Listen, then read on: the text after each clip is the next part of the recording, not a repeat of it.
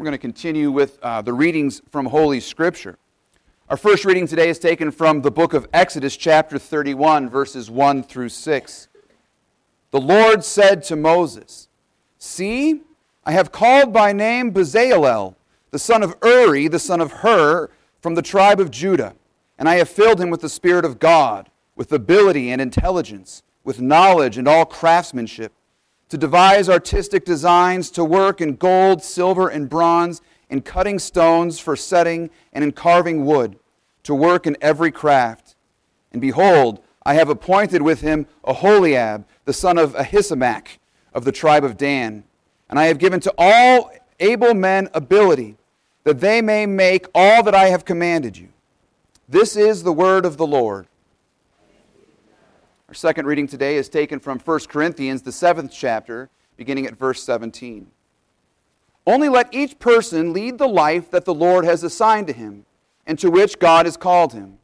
This is my rule in all the churches. Was anyone at the time of his call already circumcised? Let him not seek to remove the marks of circumcision. Was anyone at the time of his call uncircumcised? Let him not seek circumcision. For neither circumcision counts for anything nor uncircumcision, but keeping the commandments of God.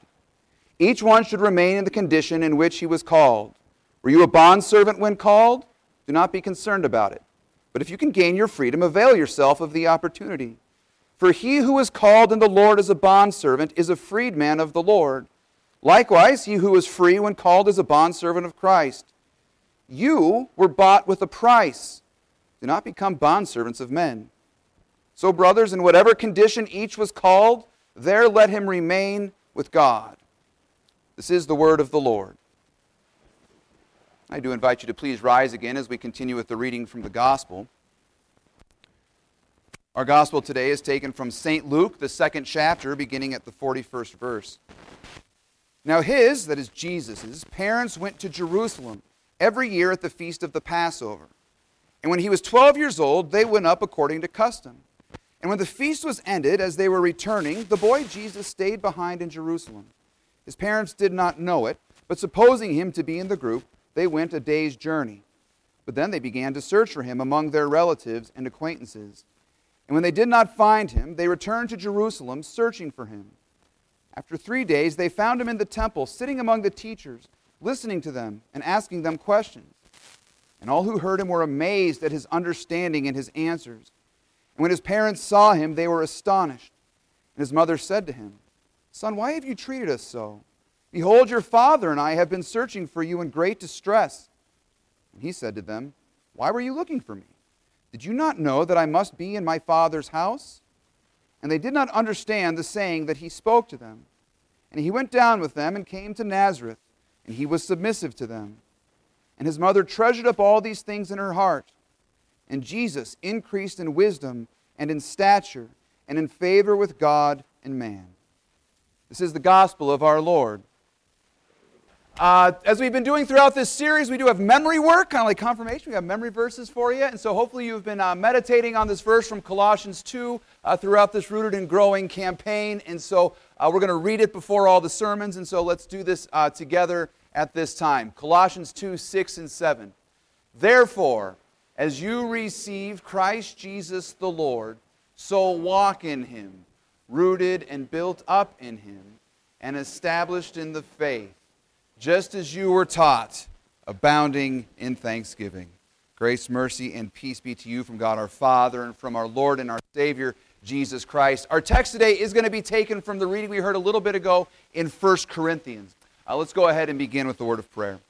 Almighty Father, what a joy to be a part of Community Lutheran Church and to be the recipients of all these incredible gifts that you have given to us in these congregations.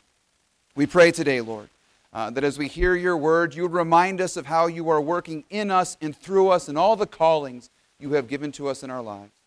And Lord, we pray now that the words of my mouth and the meditation of all of our hearts would be pleasing in your sight, O Lord, our rock and our redeemer. In Jesus' name, amen. It is fun to be with you here as we are in the midst of this sort of stewardship capital campaign that we are calling rooted in growing at Community Lutheran Church. It is fun to think about. This whole time we've been doing this stewardship campaign, it's just been one joyful thing after another for me. I love these temple talks. Getting to hear Scott talk about the history of our church, both in Escondido and here in San Marcos, is a lot of fun. I hope you've enjoyed this as well, learning more about who we are as Community Lutheran Church, the history that we are rooted in.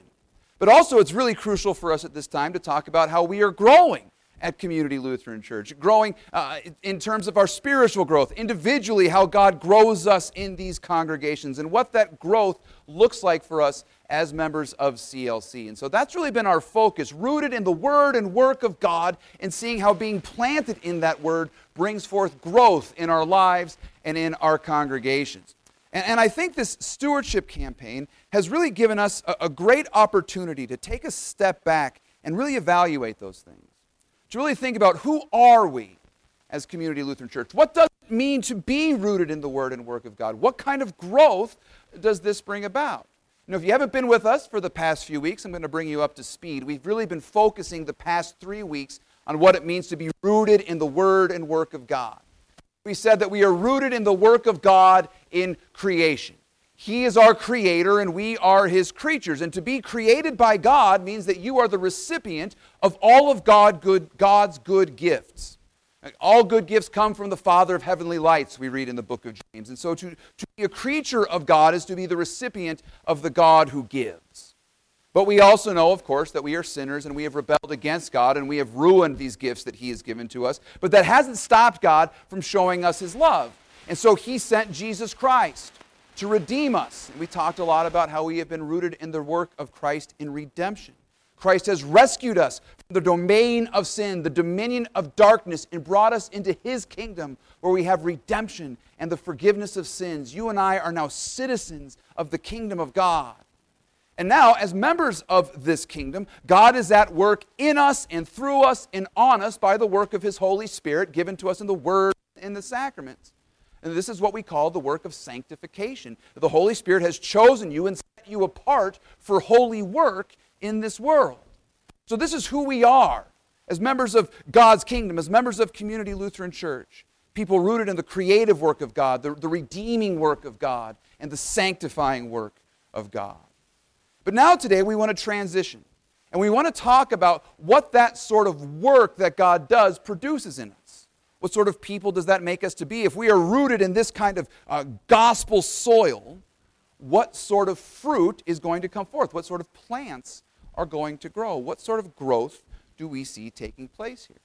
And what I think is interesting is as we start this topic off this week, and we're going to visit it over the next number of weeks, what I think is interesting is the place in which God does this work through us, where God has placed us in the world to accomplish His work in us.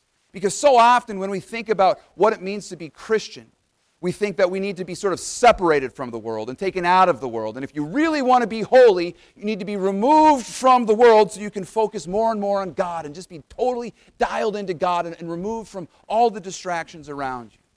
But in fact, this is the opposite of the truth. God has decided to cause growth to come about in our lives in what we call our vocations. Now, I know you're already excited because you've got a lot of big theological words in this series, redemption, sanctification. You're like, hopefully we get more. Well, you are in luck because today we're talking about the doctrine of vocation. Now, what is the doctrine of vocation? It sounds a lot like another word, vacation, right? And what do you do on vacation? You get to stop working. You go someplace fun, you relax, you have a good time. You're not doing a ton of work unless, of course, you have kids, and then vacation is another job. But vacation is sort of ceasing from regular work. That's sort of the opposite of what we think about when we think of vocation. Vocation, if we talk about it at all in our society, we think of it in terms of a job, right? You go to a vocational school. Why? So you can learn a trade and do a particular job in the world. And that's kind of what vocation is. But vocation is actually a word that means calling. Calling. And we believe that as Christians, God has given us callings. Now, certainly there's your calling into the faith. You have been saved by God's grace. He has called you into the faith, but that's not exactly what we're talking about here.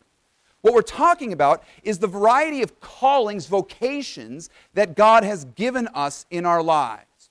A good definition, I think, of vocation is this. The responsibilities God has given you in the relationships that you have. The responsibilities God has given you in the relationships that you have. The relationships you find yourselves in. These are your vocations. These are the places God has given you work to do. So that when you're saved, He doesn't remove you from the world and pull you up into some sort of heavenly, holy existence. But He actually uses you in the world to bring salt and light into a world that is dying and full of darkness. So this is why St. Paul says this today in the book of 1 Corinthians when he says, "Only let each person lead the life that the Lord has assigned to him, and to which God has called him. This is my rule in all the churches." So you and I have callings. The Lord has placed us in particular relationships with particular responsibilities. It does not remove us. Our faith does not remove us from the world. And this is a really important point that I want to kind of dial in on for just a second. And to help illustrate this point, I want to do something that's even more fun than defining theological terms. I want to talk about the history of the church. Yes. And so what we're going to do today is we're going to talk about the 16th century Reformation and the doctrine of vocation, which is really what I wanted the sermon title to be, but then no one would show up. But that's okay. Because what you actually see, this is actually, I think, fascinating, and it will help us understand this. Because in the 16th century, during the time of the Reformation, and we'll talk more about Reformation next week on Reformation Sunday, but during the time of the Reformation, what we find is that they got back to the Scriptures and recognized that within the church, there were a lot of problems with the way things were being practiced. And this included in the way they talked about vocation. In the church in the 16th century, vocation was referred only to people who had the calling into church work. Only people with a vocation in the ancient world were those who were considered to be, who were monks or nuns or priests or something like this. They had a holy calling. The term was vocation. No one else had vocations. They all had jobs. All right? So you had here two classes of Christians. You had sort of the regular old Christians over here, just doing the 9 to 5, and then you had those who took what we call holy orders. And they had a vocation from God, and this was great. And they were holier than everyone else. Why? Because they had abandoned the world for Jesus. They'd given their lives directly to the Lord, and they were doing everything for God's sake. So they had left behind all the shackles of these earthly things and joined a monastery, joined a convent, given their lives to God, which sounds pretty holy, sounds pretty impressive. And so you start to think about, what does it mean to leave the world behind? Well, it meant that you left house and home. You denied your responsibilities to your mothers and fathers. Husbands left wives, wives left husbands, children were left without parents. Why? Because you were going to work for God, and that's way more important. What's more, there was like added bonus to this. If you become a monk, if you join a holy order, this was like the golden ticket into Charlie's Chocolate Factory. It was like a second baptism. You do this, you're in heaven. Well, think about that. Whiny kids are going to heaven. I'm going to heaven. Right. I'm going to join the holy orders. And so this is how they were teaching it in the ancient world and in the 16th century. And what the Reformers did is when they went back to the Scriptures, they realized that this entire mentality was not only wrong, it was against the will of God. That actually joining a monastery in this way was not a vocation, it was an anti-vocation. Because it took you out of the world where God had placed you. So think about this. So God comes along and he's like, or the Holy Spirit comes along and says, stay in the calling that you have received. And these guys were like, nah, we're going to do something way more impressive, God. We're going to give our lives to you. And notice how it completely misunderstands the faith altogether. First, it denies the work of Jesus. Because it says, there's something I must do to earn my salvation. There's a work I must perform to get into heaven. So now what you're doing is you're denying faith in Jesus. You're saying Jesus isn't sufficient. I have to do something to earn my place before God. Further, it not only works against faith, as we've already mentioned, it works against love. Because you're saying, instead of serving the people God has given to me in my vocation, I'm abandoning them for my own particular salvation. It's faithless and it's loveless. So you see, it removes you from the very place where God has put you. So you can kind of imagine these monks going to God and being like, Lord, look at all of these good works I have done for you. Look at all that I have performed for you. Look at all that I left behind. And you can kind of imagine God, if you're allowed to do such things, not being all that impressed. Seeing their works and saying, well, you know, thanks, I suppose, but I don't really need any of your good works. I've got plenty of them. I don't need your holiness. I've got enough holiness myself. Thank you very much. I'm doing fine with all of these things. I don't need yours. But you know who does need your good works? Your spouse, your co-workers, your fellow congregation members, your kids, your parents, your neighbors, your teachers, your students. The people that God has placed around you. Those are the people who need your good works. And you can hear God saying, look, I've placed you in their lives so that you will love them. I know, you want to earn your way into heaven. But listen, how about we do this? I'll take care of heaven, says God. You worry about earth. I'll take care of getting you into the kingdom of God by sending my son. And he's going to die for you. Here's the vocation of Jesus, to be the Savior of the world. Here's the vocation of Jesus, to be your Savior. And do you think he carried out his vocation pretty well? Of course he did. He died on the cross for you. He paid for all of your sins. He conquered the grave for you. Your salvation is secure and promised in the Lord Jesus Christ. And promised in the Lord Jesus Christ. He's done all of this for you. How do you know it's for you? You're baptized. That was his vocation, to be your Savior, and he's accomplished it perfectly. So now you don't have to work to earn God's favor. You have been relieved of that burden. God says, I've freed you from the work you have to do to be righteous before me. I declare you righteous. But now I've bound you in love to your neighbor. Now I'm giving you to the people around you so that you can love them and serve them. And so this is where we come up with this idea, where we receive this idea, this gift of vocation. God is saying, I'm putting you in these relationships with particular responsibilities so that you can finally love your neighbor as yourself. And this is where being rooted in the Word and work of God is very important for us to understand how God is at work in our vocations. If we think about it, if we're talking about our vocations in light of the God's work in creation, what this means is that we don't need to leave the world to serve God. God actually has us in the world because the world is good. He created this place. He loves this place. He created you. He loves you, and he wants you to work for the good of the creation around you. Rooted in the idea and the promise of redemption, we know that this work doesn't save us, and we're free from that burden. So we're free simply to love as God has called us to love. And now we think of it in light of the doctrine of sanctification. It is through these vocations, through these callings, that God is actually conforming us to the image of Christ. Teaching us to pray, teaching us to trust him more. Because I don't know if you've noticed this about your own life, but I know for me that when I enter in my vocations, I'm like, I am way in over my head. This is too much for me to handle. And it drives me further and further to prayer.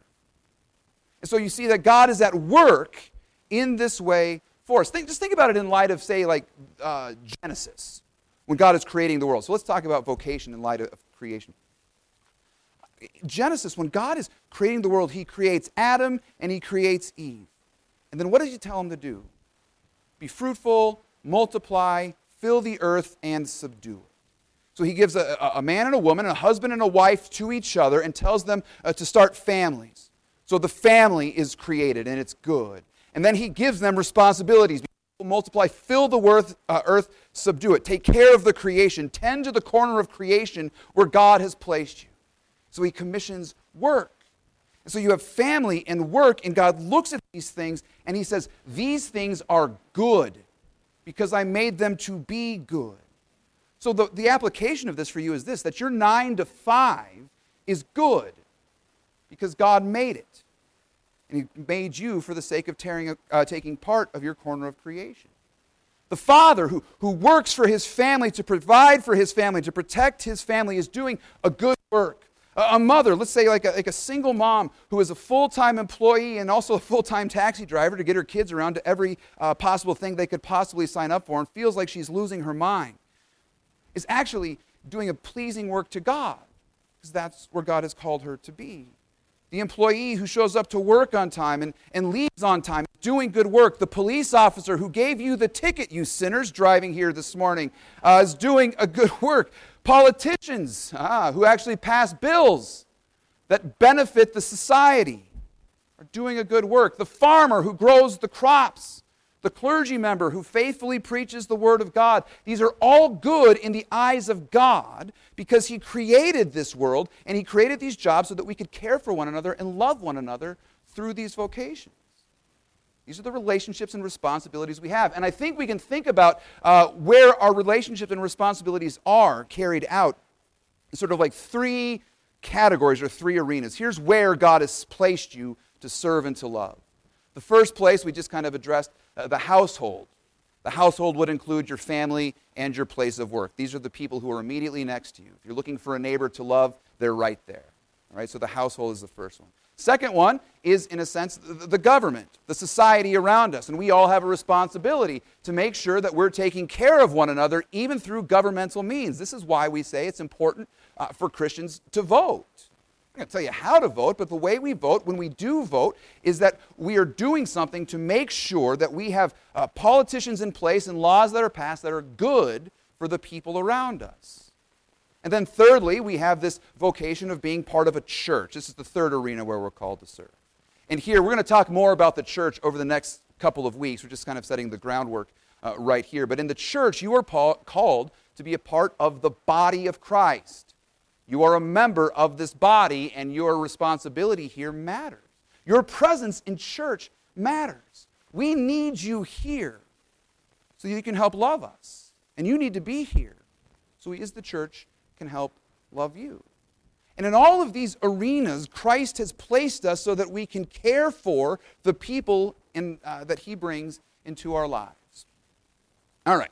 Now I know that there might be a good Lutheran out there today and who hears me talking about all this good work stuff. And if you want to make a Lutheran nervous, start talking about good works. Good gracious. We don't believe in them, I don't think. That's a joke, we do.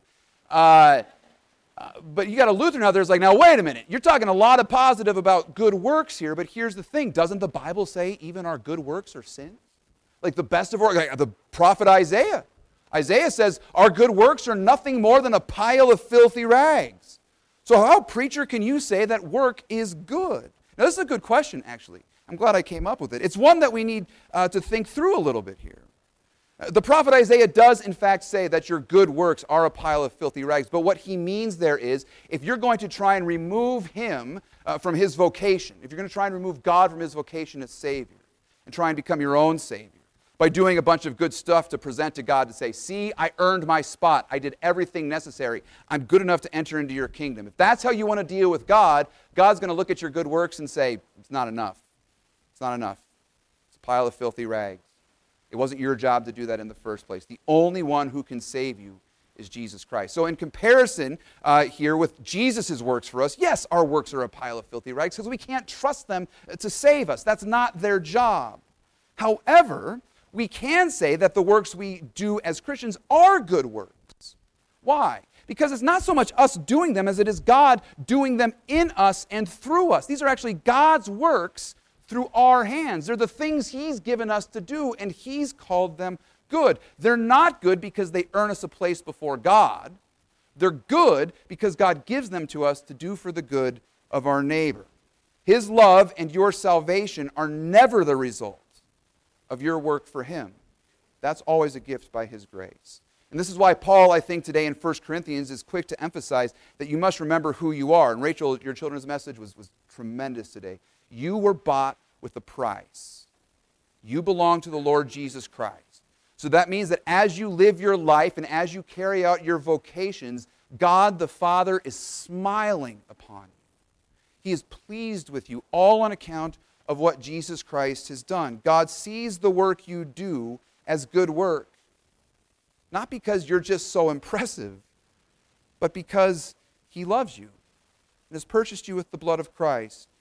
He is at work now through you in your vocation as an instrument. Think about this. God could have decided to raise your kids without you. God could put daily bread on your table without having anybody put it in the grocery store or deliver it to you. God could fix your plumbing without a plumber. God could run society without the government, and sometimes we wish He would. God could do all of these things without us, but instead, He's decided to do it through us, to work in us and through us. He puts you on like a mask and goes around serving your neighbors through your hands. He's the one who puts food on your table through your vocation. Your labor to provide daily bread is where God is at work through you. Through the preacher's voice to deliver the forgiveness of sins. That's all us doing work, but it's really God performing it through us. All of it by His grace.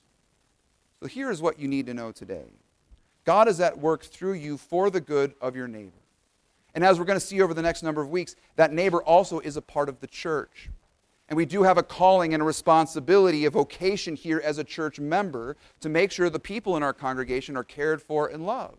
This includes by giving financially to make sure we have these buildings now paid for and for generations to come. But that's more of what we're going to get into here over the next number of weeks. So suffice it to say for today, here's what you need to know. You were bought with a price. The shed blood of Jesus Christ.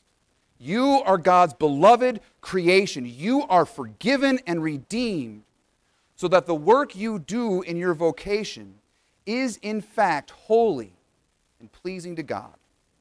Amen. Let's pray.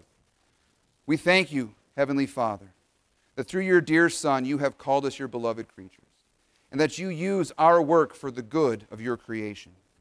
Keep us faithful, O Lord, in our callings. Teach us to trust in you at all times, and let your will be done for us here on earth as it is in heaven. In Jesus' name, amen. I invite you to please rise as we sing our next song together.